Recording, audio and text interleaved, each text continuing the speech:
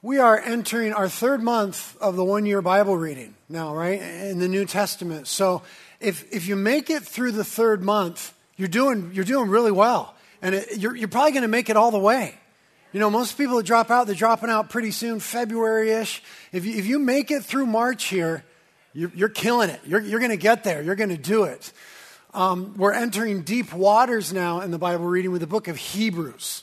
The book of Hebrews is wonderful, deep waters. So to help us understand the book of Hebrews, we have reposted all my sermons from when we taught through that book on the website. So if you go to the homepage of the website, there's a place you can click there, and you can be listening to the teachings through the book of Hebrews this month as you're reading through the book, and hopefully that'll just help you understand. So if you need that, that's a resource for you. If you don't need that, no problem. If you don't want to muddy the waters with my rambling, then just read the book for yourself, and I'm sure the Holy Spirit will help you with that. But let's persevere in that wonderful waters now and march in the book of Hebrews.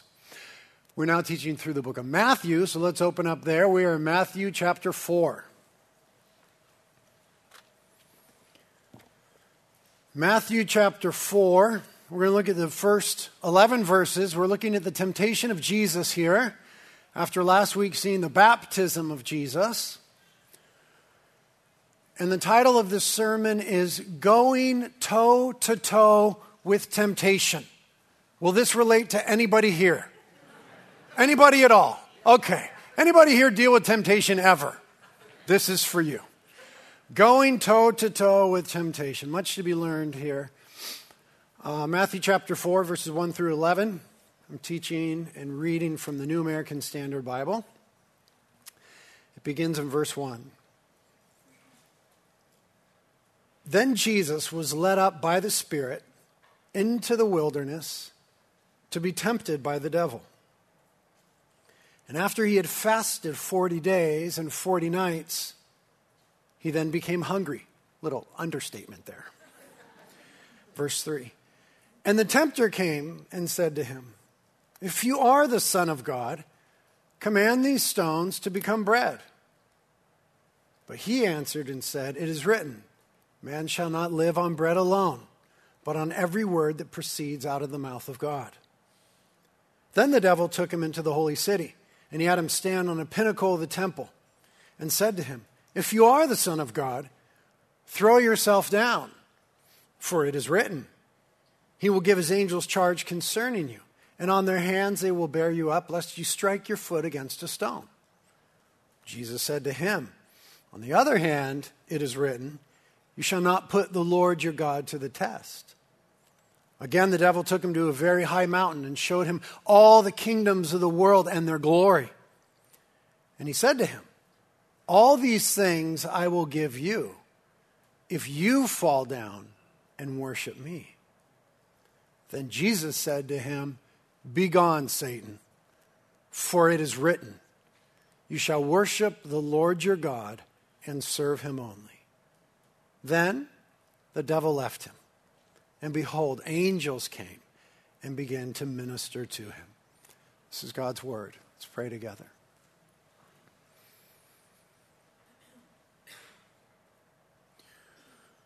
Lord, we thank you for the opportunity this morning to hear your wonderful word. Your living, active, infallible, inerrant, absolutely true, fully authoritative. The very word of God. Thank you for giving us your word. Help us now to comprehend your word, what it says to us, and what it means for our lives. We are people who know very well what it's like to go toe-to-toe with temptation. We are people who would like to walk away from those confrontations more victorious in you than previously. Thank you, Jesus, that you are the great victor over the enemy. That from every angle, on every front, you have triumphed. And you are the great and glorious King whose blessing and rule have been brought to us in your person. Thank you, God. Help me to teach and preach in a way that brings you glory and helps the church. Help us to hear and obey your word together. We ask it together in Jesus' name. Amen. Well, we all have a sense that this text applies to us because we all experience temptation pretty much just about, I would say, every day. Temptation is part of the human condition. But also, temptation is part of the Christian condition. Being a follower of Jesus does not make us exempt from temptation. In fact, we discover it may make us even more a target of the tempter as we endeavor to follow Jesus. And it tends to increase the temptingness of temptation. Things before that were just a no-brainer, yeah, I'll do that. Now, because we have a new nature that's alive to God and wants to pursue righteousness, we actually find ourselves now tempted by those things. Whereas before we just used to do them. They weren't really a temptation, they were a given. Our new nature, our new position in Christ, the new life that we have, has in many ways increased the temptingness of temptation. And we have become, if we're really endeavoring to follow Jesus, big targets for the tempter himself. So being a Jesus follower, being a Christian, does not exempt us from temptation, but being Jesus followers, being Christians, does change for us the nature of temptation. That is to say, we are no longer powerless in the face of it. There is real hope for us, real resource for us when we go toe to toe with temptation and the tempter himself. And in this text, Jesus teaches us to win in the face of temptation and against the tempter, the devil. Good news has been brought to us in the person and the work of Jesus. The good news that the fall of humanity in the garden is not the final determiner of the human condition. That's good news. We were subject to Adam and his failure. But Christ has come, the book of Romans says, as the second Adam who gives us a new beginning. The condition, the fallen condition of humanity because of the garden is not the final determiner of human condition. We have the good news that in Jesus we have a victorious, all-powerful, and perfect King who redeems our fallen condition and who redeems our failures. Through the cross and through his perfect obedience to the Father and his victory over the enemy, we have redemption in him. We have the good news that Jesus is for us, the merciful and compassionate high priest who loves us and gave himself for us, who knows our woes and our infirmities, knows what it's like to go toe to toe with temptation, and offers us great help in the moment of need. Good news has been brought to us in Jesus. Now, early in the text, we gain witness to two things that we already know. Two difficult truths, but we already know them from experience and from Scripture. It says in verse 1, "Then Jesus was led up by the Spirit into the wilderness to be tempted by the devil." I want you to notice the difficulty of that statement. Jesus was led by the Spirit of God into the wilderness to be tempted by the devil. God is sovereign. God was not exempt from this moment. God wasn't absent from this moment. God was in some way behind this moment. God's Spirit led Jesus into the wilderness where he was tempted. God is sovereign.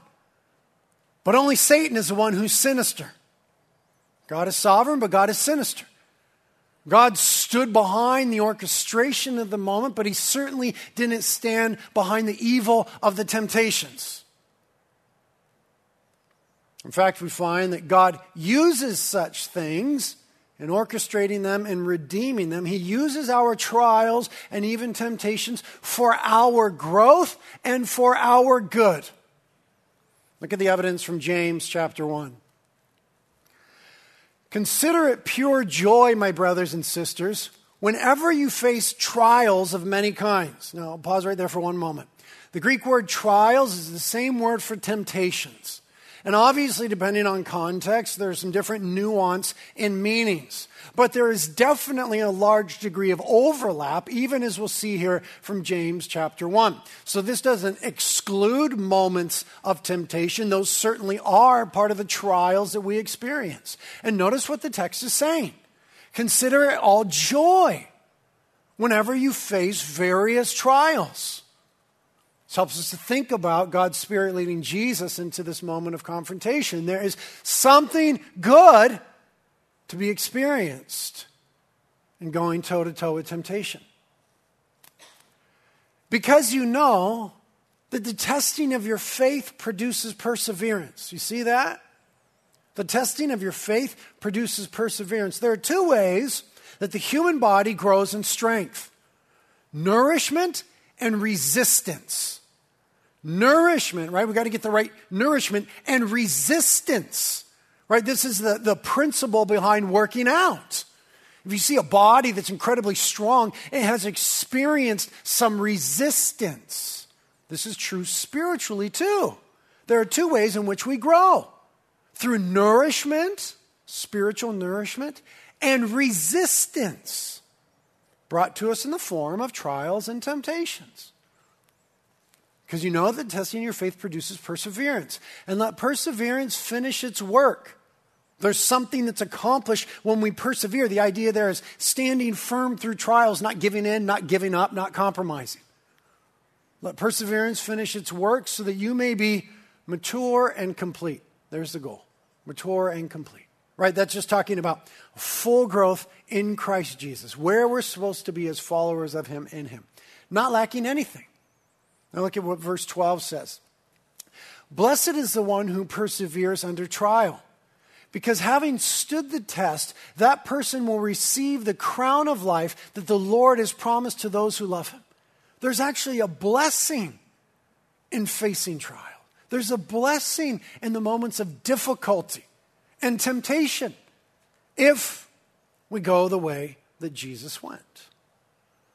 And what we see from these sort of texts and from the story of Scripture is that so often what Satan means for evil, God works for good.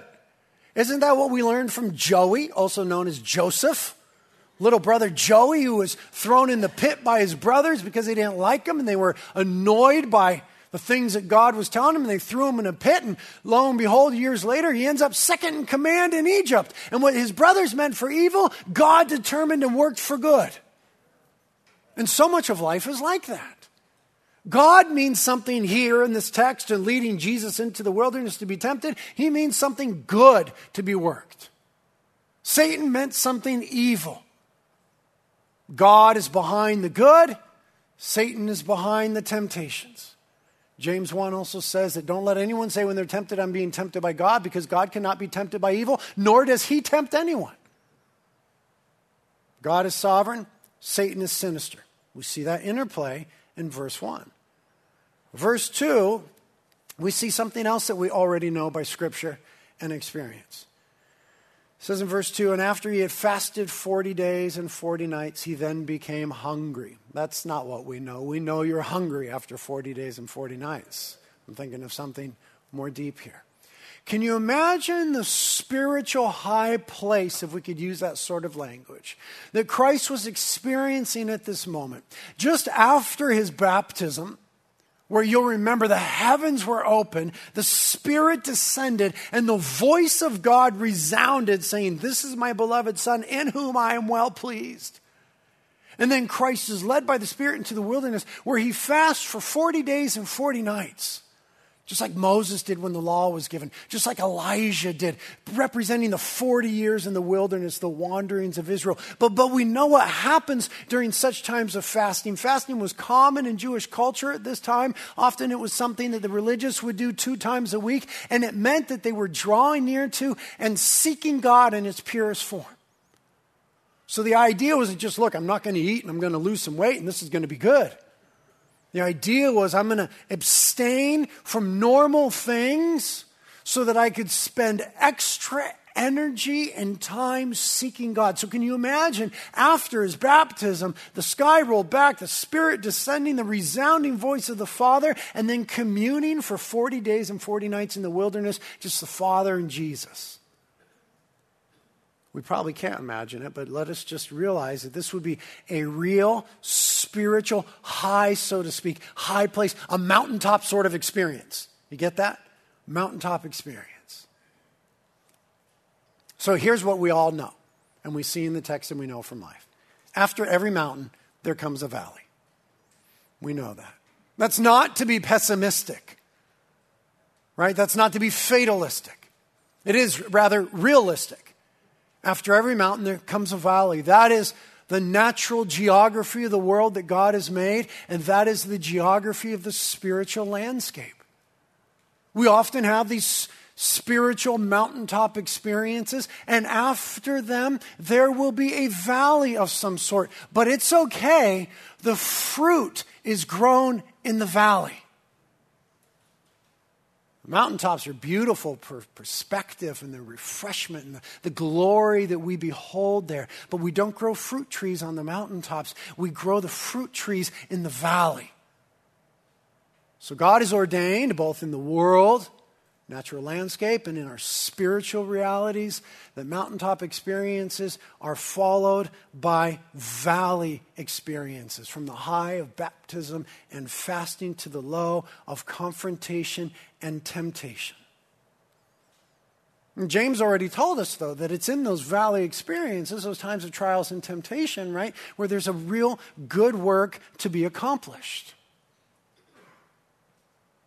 So suddenly we find ourselves from the first 2 verses of the text okay with some things that are really hard in life. The sovereignty of God and the existence of evil. It's there.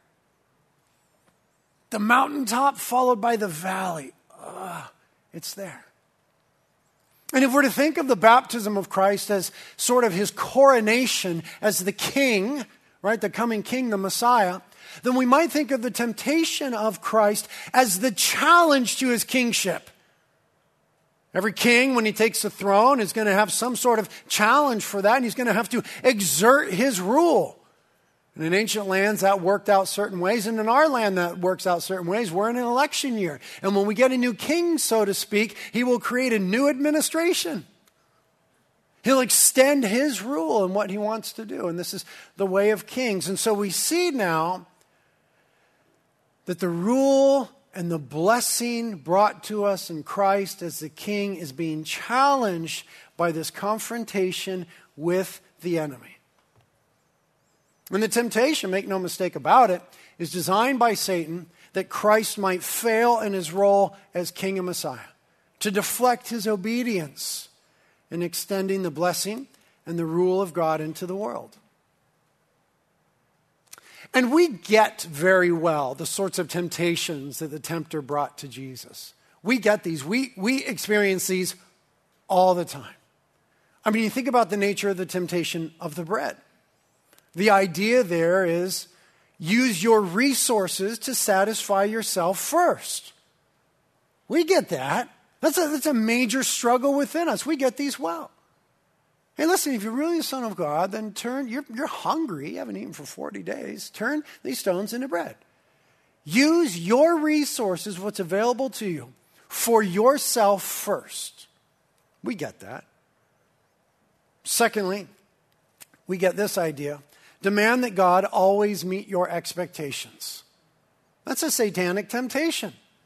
Demand that God always meets your expectations. We'll dive into these more deeply in a moment. But this was the idea. He took him up on the temple and he said, listen, throw yourself down and in essence, demand of God that he rescue you from this situation. We struggle greatly when God doesn't meet our expectations. Satan is always trying to get us to live in this place of disappointment with God. We get this one well too. Don't go the way of the cross. That hurts too much. Always take the shortcut. Jesus, you're a king. Psalm 2, God promised his son a kingdom. Daniel chapter 7, he said that his son would have a kingdom. You're going to have a kingdom. Listen to what your Father has planned for you to get to that kingdom. He has the cross in mind, some real suffering, some real pain, some real sacrifice. Jesus, I can spare you any of that. Take the shortcut. Take the easy way. I'll give you kingdoms. Kingdoms is what you want? I'll give you kingdoms. Let's deal with it here and now. Don't go the way of the cross. Whenever you have a chance, compromise and take the easy way out. God's way is far too difficult. Does it sound familiar to any of us? Or is it just me and Jesus? No, it's all of us together. Jesus, and we'll dive into the details more deeply in a moment, Jesus resisted these and came off victorious and shows us the way. So here's the question for us. How do we, in light of the text, win against the devil? Let's cut to the chase. How do we, in light of the text, win against the devil? Well, clearly, we do what Jesus did. What did Jesus do? Two things very simply. Number one, he resisted the devil. He stood his ground. He didn't just immediately give up and give in. We seldom talk about resisting temptation because we often just give up and give in. This is an important point. Jesus stood his ground. He actually said no. He actually didn't go the enemy's way. There was some real resistance here. The second thing that he did was he retorted with Scripture. He stood on truth. He resisted the devil and he responded or retorted with Scripture. He stood his ground and he stood on truth. Jesus had some resolve and the Word of God. Strength in the Spirit and trust in the truth. Unwillingness to yield and a wielding of the sword of the Spirit, the Word of God. Now, all these things are available to us. We too, in the face of temptation, can show ourselves to be unwilling to yield and to yield the sword of the sword of the Spirit. We have strength in the Spirit and we can trust in the truth. We can have resolve, no, I'm not going to do it. And the Word of God. He resisted the devil and he retorted with Scripture. Now let's look at some promises, some hopeful promises about resisting the devil. A few passages come to mind that are helpful for us. I've found them to be true. James chapter 4, verse 7. Submit therefore to God, resist the devil, and he will flee from you. What a wonderful promise. Resist the devil and he'll flee from you. That's what we saw at the end of it all. In verse 11, it says, then the devil left Jesus. He resisted and the devil eventually gave up and left. Now the opposite is true. The flip side of that coin is entertain the devil and he will cling to you. This is a promise of God. Resist the devil and he will flee from you. That thing will not go on forever. It isn't a never-ending trial or temptation. Submit to God. I want to do what's right before God. Resist the devil. Have some resolve, some unwillingness to yield, some strength in the Spirit. And he will flee from you. Entertain the devil, and he will cling to you. Second hopeful promise about resisting the devil is 1 Corinthians 10:13. I've quoted this to you the last several weeks. I want to just give it to you in black and white now. From the NLT. The temptations in your life are no different from what others experience. That's humbling and sobering. And that exposes the lie of the enemy right there. Pause right there. Look at me. Because when we're in the midst of trials and temptations, here's what we always think. Nobody knows what I'm going through. Nobody has ever been what I'm going through. Nobody understands the pressure and the pain and the disappointment. The Word of God just says, everybody does. You're not special. You're not unique in your suffering or your trial or your temptation. This is normal human stuff. The temptations in your life are no different from what others experience. God is faithful. Listen to this promise. He will not allow the temptation to be more than you could stand. That's a wonderful promise, right? That's another way of saying resist the devil and he'll flee from you. It's not going to go on forever. He will not allow the temptation to be more than you can stand. This is part of the function of Christ's kingship, is he's come into the world and said, okay, listen, parameters on temptation. I'm the king. I'm setting the borders. I'm putting borders on temptation. This is wonderful. Then it says, when you are tempted, he will show you a way out so that you can endure. Isn't that good? There's always a way out. We don't get to say the devil made me do it. We don't get to say I had no other choice. There is always a righteous way. There is always a way out. These are promises. The reason that we don't often experience this is because we just don't often enough stand firm. Right? Think about the last time you were tempted and you gave in. What if you had just kept saying no and just stood firm in that resolve and that unwillingness to yield and that strength in the Spirit? Then you would experience these promises and it would grow your faith and build your faith and increase your joy in the Lord. And you'd have a different experience. There is a different experience in life from obeying Jesus to obeying the devil. Final verse that comes to mind for this verse is 1 Peter 5. Humble yourselves, therefore, under God's mighty hand, that he may lift you up in due time. Cast all your anxiety on him because he cares for you.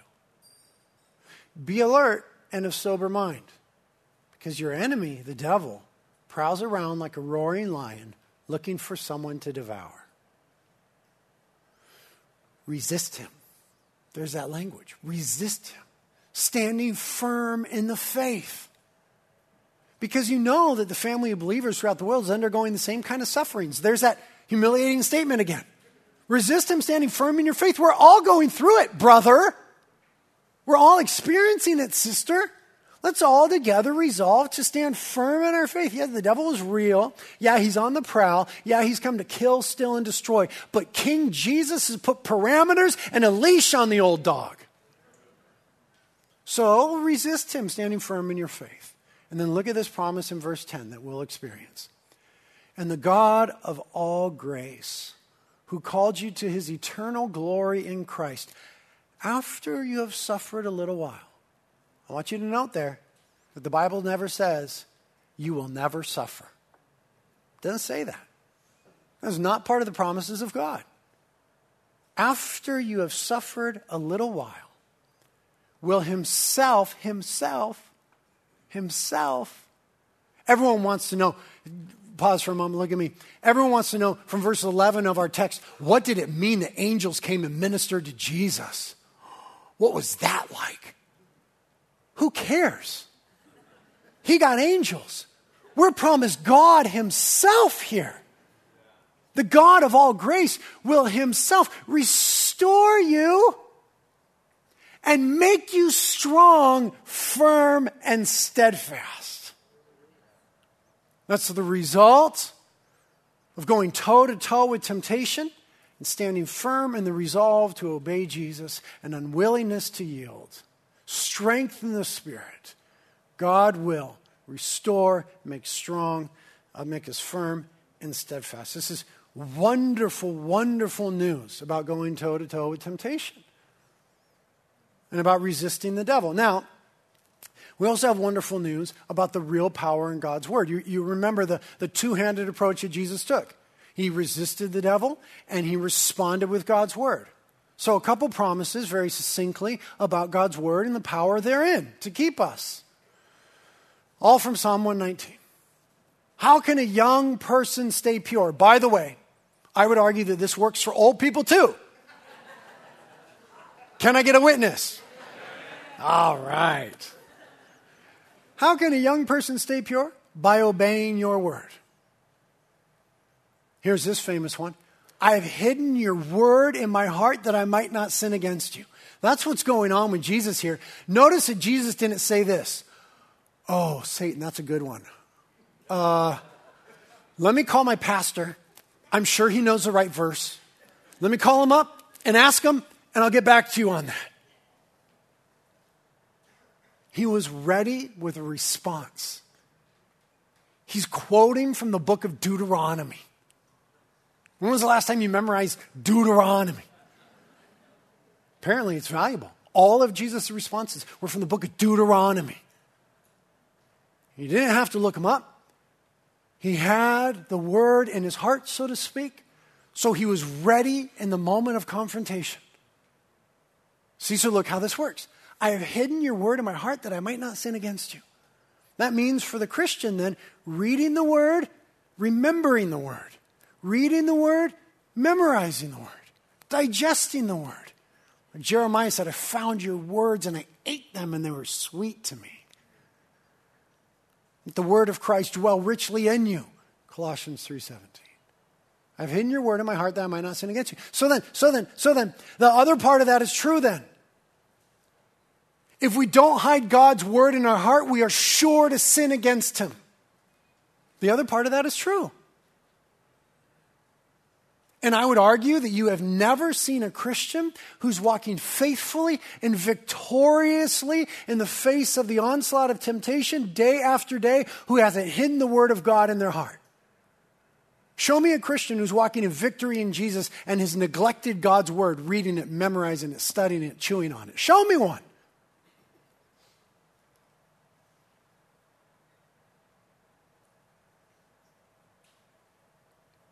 Okay, I was waiting for you to show me one.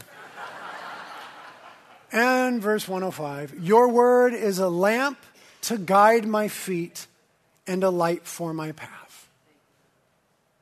In those moments of darkness, when we're facing temptation and we need to know the way to go, what made the difference for Jesus? The Word of God. Now, as I said, all of Jesus' retorts were from the book of Deuteronomy, written thousands of years even before the time of Christ. I want you to notice why that is important.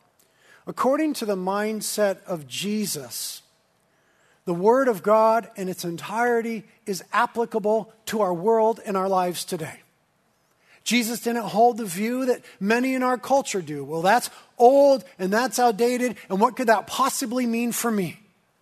Deuteronomy was thousands of years before even the time of Christ. And to Jesus, it had immediacy. Jesus sees that the Word of God applies to our lives right now. He was able to apply the principles of God's Word to his current situation, to the moment at hand. This is good news about God's Word. This stands contrary to so much of what the world and so-called academia would say about God's Word. Jesus here affirms the reliability and unchangeability of God's Word. That God's Word is reliable all the way from Deuteronomy, all the way from the beginning to the end, and its unchangeable nature. He didn't subscribe to a trajectory hermeneutic where he said, well, times have changed, so we got to see God's Word change and what it means. Not according to Jesus. Jesus affirms the life-sustaining value of Scripture when he quotes from Deuteronomy. Jesus affirms all of Scripture. Man does not live by bread alone, but by every word that proceeds from the mouth of God. Every word. Jesus wasn't into picking and choosing the good parts. All parts. Every word of Holy Scripture is from God. So therefore, Jesus is also affirming the nature and the source of Scripture. Man does not live by bread alone, but by every word that proceeds out of the mouth of God. What is the Word of God? Is it of human origin or divine origin? It's divine. Jesus himself said it is the Word of God. All of it. So no parts are to be neglected, discounted, or dismissed. Because Jesus views the author of the Bible as God himself, and therefore he believes what we ought to believe, that it has real power, that it's life-giving, and importantly, listen, and importantly, for all of us, me included, that it is to be obeyed. Jesus had what we would call a high view of Scripture. It's the very Word of God from cover to cover. It's life-giving. It's powerful. It's authoritative, which means it is to be heeded carefully. Obedience to God's Word was important to Jesus. Therefore, it ought to be important to Jesus' followers. Amen? And the same resource of God's Word that Jesus invoked when he went toe-to-toe with temptation is available to us. The same resource. Even though Jesus was tempted to do something that we could never do, right? Receive all the kingdoms of the world, stand on the pinnacle of the temple and jump off, turn stones to bread. Even though he was tempted to do different things that we could never do, he used the same resource. And he used it in the same way that we might use it. He didn't quote, though he could have, passages that applied only to the Messiah King who would come. He didn't quote those. He quoted passages that applied to all of Israel, and so all of the world through God's Word. Truth that is for and applies to all of us. Jesus overcame temptation with the same resources available to Christians. The best advice I've ever been given to me in my life was given to me by my wife. It was at a time where I was struggling with some real temptation. And this was long ago because I don't struggle anymore at all with temptation ever, so I'm so glad that we have a church that laughs at that instantly. And nobody here even thought for a second that that might be serious. Good. I was struggling with some real things, and she said to me, "Sweetheart, here's what you need to do. You need to know the areas in which you're being tempted, regularly or frequently or right now especially. You need to know what those are, call them out and identify them, and then search the Bible to find scriptures that pertain to them and memorize those scriptures. And when you're tempted, start to repeat those scriptures in your heart and mind and with your mouth." Best advice I've ever been given. Know where you are tempted and know what the Word of God says about those temptations. And when you find yourself, sweetheart, going toe-to-toe with temptation, invoke the Word of God that speaks to that issue. That was the best advice I've ever been given. Now, what she didn't have was all the verses for me. You know, that's what we want. That's what you want right now. You want me to give you all the verses. That's what you want. You're saying, "Pastor Brett, you know how we're tempted. Just give us the verses." Well, that's part of the process of it, is that we have to and we get to and we ought to search God's Word. And then when we come across those things that are so real and pertinent and current and dealing with where we're at, just like it was for Jesus, then we commit those to memory. So that in the time of need, the Spirit can bring to remembrance what Christ has taught us. This is the best advice I've ever been given. Changed my life. Now remember, as we're endeavoring to do that, that Satan always challenges what God says. I mean, that's how it all began in the garden. This same deceiver, this same adversary, Satan, the serpent in the garden, came to Eve and said, "Oh, come on, Eve, you're such a conservative. Did God really say? Did God really mean? I mean, isn't that a little outdated? That was like yesterday in the garden. Is that really what God meant? I mean, don't be such a literalist." Satan always challenges what God says. But he won't do it through such profane ways usually. He'll do it by appealing to the two things that matter to us most: ourselves and what we wish we had. That's how Satan will do it. By appealing to the two things that matter to us most: ourselves and what we wish we had. Eve, don't you want to be like God? God just wants to keep you down. God is a cosmic killjoy. God has only told you these things because God is a God of no fun. He doesn't want you to have fun, and he doesn't want you to be awesome. Eve, you deserve to have fun, and you deserve to be awesome. Don't you want to be more? And Eve, don't you want more? I mean, what kind of God doesn't let you eat the fruit from that one tree? Oh, I know he said you can eat from every other tree in the garden, but what a jerk that he would keep back the one tree from you. I know you have so much and all these different trees, but Eve, don't you want what you can't have? Eve, isn't the grass always greener? Eve, let me tell you, because I know forbidden fruit is sweeter.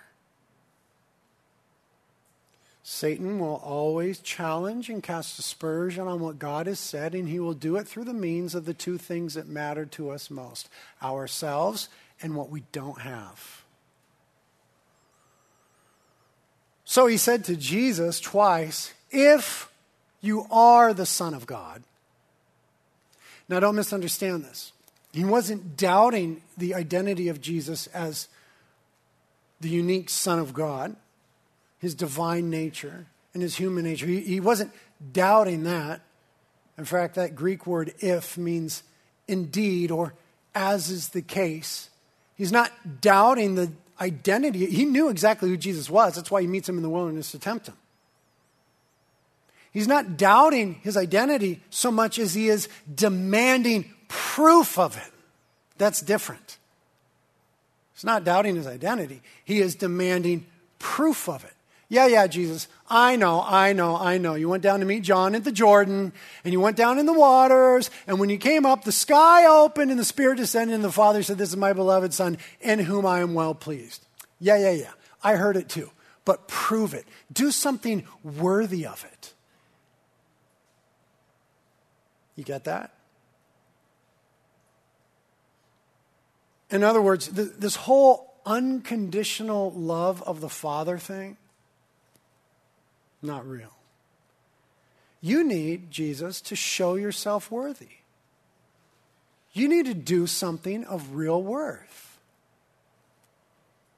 We experience this temptation every day because we too have an identity in Christ as the beloved of God that Satan knows full well is true. He's not going to doubt our identity. He's just going to suck us into the trap of always trying to prove it. But the identity was given to us freely in Christ. We are the beloved of God, not of something that we've done, but in spite of all that we've done. The trap of Satan as it pertains to our identity is to always get us to try to prove it. This is what we call, in our common vernacular, religion.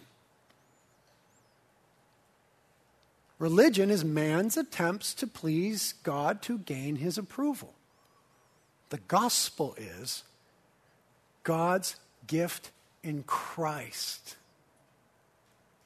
to make us the undeserved beloved daughters and sons of God in him.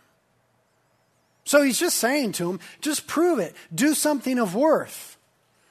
What he wants to do to us, the enemy, is destroy our place of rest in God's love and always getting us toiling to earn it again. I mean, don't we do this? Don't we try to make up for something when we do something really bad? I did something really bad. I'm going to go to like a midweek Bible study this week to make up for it, God. I did something really bad. I'm going to read 2 chapters of Hebrews this week, God, on the same day. And then the next day I'll read them over again. I did something real bad. I'm going to give more, whatever it is. Don't we try to do that in our mindset? It's hard to break out of this demonically inspired spirit of religion, so deeply also ingrained by our culture, that says earn it, prove it, Be better, try harder. But that's the very thing that the gospel has saved us from. So the enemy is always coming after that. So instead of, when we fail, we come to the throne of grace where we can receive mercy in the time of need. Satan tries to get us on our own thrones, trying to prove to God how we're worthy of his love. It's just not the way that it works. Does that make sense to you? You see what he's doing with the identity of Jesus there? But I want us to remember how baptism prepares us for temptation. I want you to remember that Jesus was baptized before he ever did anything in his ministry or went to the cross or any of that good stuff. And the Father said, "This is my beloved Son in whom I am well pleased." In the same way, we have a new and unearned identity. And it's grace. Baptism prepares us for temptation, and that we have been immersed into something that is not our doing. We have been plunged into the glorious waters of God's deep, deep love. And the more that we learn to rest in the deep waters of God's love, the less the enemy has on us in these areas. See, we're getting savvy to the devil's tricks here. Very importantly, though, the flip side of that coin, earn it, is the accusation from the enemy of, you've lost it. God can never accept you again. That's why he's called the accuser of the brethren. But Jesus could face temptation because he trusted the experience of baptism. This is my beloved Son, in whom I am well pleased. So because he believed the reverberating voice of God, because he believed what God said, the enemy didn't have anything on him in trying to get him to prove his place before God as a beloved Son. These are deep issues at hand. Look at verses 3 and 4 again. And the tempter came and said to him, "If you are the Son of God, command that these stones become bread." But he answered and said, "It is written, man shall not live on bread alone, but on every word that proceeds out of the mouth of God." These are deep issues. This is the issue of contentment and true nourishment from God. Contentment and true nourishment from God. Verses 6 and 7 again. And the devil said to him, "If you are the Son of God, throw yourself down, for it is written, he will give his angels charge concerning you, and on their hands they will bear you up, lest you strike your foot against a stone." Jesus said to him, "On the other hand, it's written, you shall not put the Lord your God to the test." This is the issue of true trust in God, or facing our circumstances while resting in God's love and sovereignty. Verses 8 and 10, again, the devil took him to a very high mountain and showed him all the kingdoms of the world and their glory. And he said to them, "All these things I will give to you if you fall down and worship me." Then Jesus said, "Begone, Satan, for it is written, you shall worship the Lord your God and serve him only." This is a deep issue of cross-oriented, true allegiance to God. True allegiance to God, true trust in God, true nourishment in God. Think what's to be gained or lost in these issues. True nourishment from God. Of course, Jesus was hungry. But Jesus said there is a deeper principle in life that sustains me beyond these things. Jesus will say in a couple chapters in Matthew, "Is not life more than food?" Jesus would say in the Gospel of John, "My food is to do the will of the Father." Jesus lays claim to what we need to know, that in life, as it pertains to contentment, there is something deeper than merely meeting our needs. There is nourishment from God. And what the loss is that we, let's be honest now, we so readily attend to our physical needs and we so often neglect our spiritual needs. Is this not true? The loss is that I don't know if we really believe Jesus and what he's saying here about another kind of food. That is perhaps evidence in how little time we spend in the study of Scripture and prayer and communing with God and in His presence. We think that we need little spiritual sustenance, but we never let ourselves get physically hungry if we can avoid it. We just don't do that in this country. Oh, I'm not hungry. I just had a snack. Meanwhile, the spiritual reality of our lives, which is the main component of our lives that really sustains and drives and forms life, is where we become emaciated. And Satan says, let's just make it base and simple. You don't have bread, make some bread. Jesus says, there's something way deeper than bread in this life with God. Life is more than food. And if we make it about those simple external things, we're going to miss so much. A life sustained by food is a very poor life. Think of all that Jesus had at this moment, thinking about contentment. He had the experience of baptism with the Father. He had intimacy with Him through fasting, the Spirit upon Him. The only thing He didn't have was bread. And Satan is always trying to get us to think about what we don't have. And the more we have spiritual nourishment, the less we're thrown off by the other things that we don't have.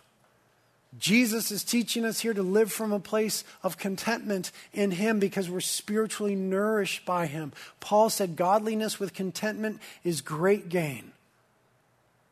Satan wants us to live out of a place of discontentment, and we will do just about anything when we're living out of a place of discontentment. And it's hard, it's a battle, because our entire culture is based on your discontentment.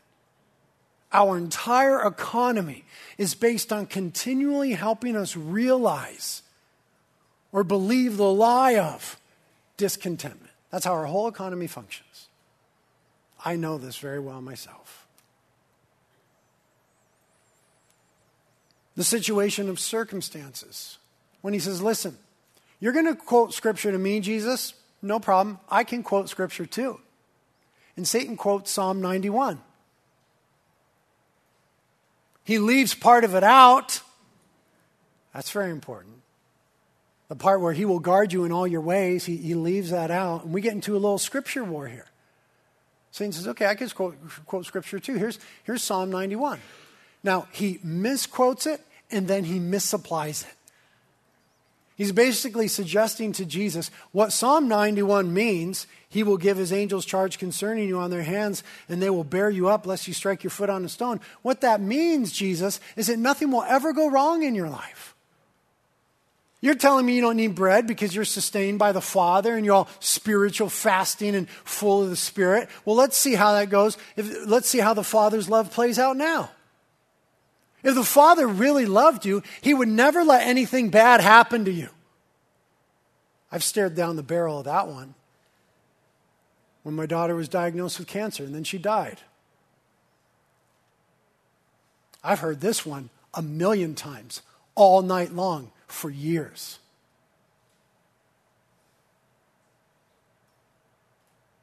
What is the temptation here? The temptation is to make ourselves the master and God the slave. God, here's how I want my life to go. Here are the circumstances I want to see and I don't want to see. That's not what Scripture teaches. Jesus responds by saying, you shall not put the Lord your God to the test.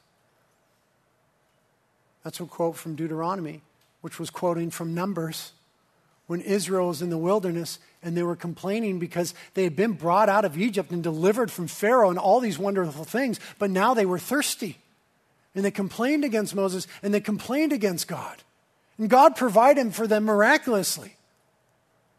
But Moses said, you shall not put the Lord your God to the test. What do you think this Christianity is? That every time something goes wrong in your life, God is obligated to miraculously deliver you from that circumstance? You're living in a fairy tale, not the real world. God never said that He would do that. He promised that He would be with us. He would never leave us or forsake us. But in this world we would have trouble. But take heart, He has overcome the world. We want to be the masters and we want God to be the slave. I want you to fix this circumstance and that one. I want you to make that go away, and I don't ever want to have to deal with that. That's not life, and that isn't Christianity, and that isn't Bible.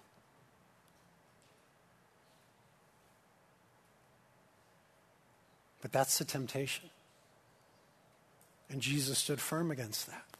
And so finally the enemy says, listen, here's the deal. Let's cut to the chase here. I know you're a king and you're looking for a kingdom. I will give you all the kingdoms in the world. Just bow down to me and worship me. In other words, any shortcut, the ends justifies the means. How about just a little compromise here? Let's just make the end goal happen. Huge theological implications for Jesus. Let's skip the cross. That whole Garden of Gethsemane thing, that whole blood thing, that whole 3 nails thing, that whole thorn and crown thing, that whole beaten, mocked, scourged, despised, spit on, humiliated, naked from a piece of wood in front of everybody thing. That whole self-sacrifice thing, that whole putting others first thing, that whole obeying God no matter what thing. Let's skip that whole mess and take the easy way out. Does that sound familiar to everyone or just me? Jesus said, if you want to follow me, you got to pick up your cross, deny yourself, come after me.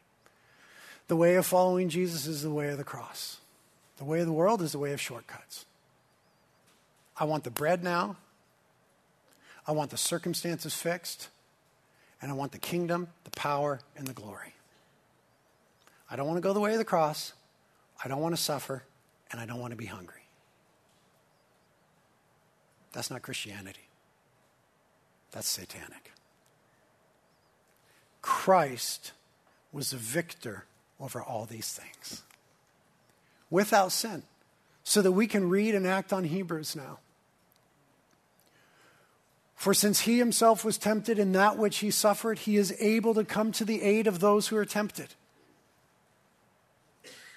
For we do not have a high priest who cannot sympathize with our weaknesses, but one who has been tempted in all things as we are, yet without sin. Therefore, let us draw near with confidence to the throne of grace so that we may receive mercy and find grace to help in the time of need. Because Jesus was victorious, we now have a great high priest who understands us, to whom we could go, from whom we can get help whenever we are in need. So there we close. But let me say this. Many of you are thinking, well, Brett, it's not an issue of temptation for me today because I already gave in. I already gave up. I already went there. The good news for you is what Peter said. Repent of your sins, that times of refreshment may come from being in the presence of the Lord. The good news for you is what John said. If we confess our sins, he's faithful and just to forgive us our sins and cleanse us of all unrighteousness. The good news for you is what Paul said. Jesus loves me and gave himself for me. The good news for you is that there is forgiveness in Jesus Christ. So you gave in to the temptation. Tomorrow's a new day, and you have new tools. Today, come to the throne of grace. Receive mercy. Come before Jesus and confess your sins and let him minister directly to you with the Father's love. Thank you, Lord, for the wonderful hope that we have in Christ. For your great example of being victorious. Help us, Jesus, to walk victorious in these things. And Lord, for those of us that have been so not victorious in so many areas, as we confess to you and humble ourselves before you today, would you flood us, fill us, thrill us with a Father's love, with the grace and mercy that you brought to us in the cross. Would we find rest in your love today? Lord, save those of us who are trying to prove ourselves worthy of your love. We're just not. You love us while we were yet sinners. And you died for us even then. Help us just to rest in the fact that we are the beloved of God in Christ and to receive great strength from that today. We ask it in Jesus' name. Amen.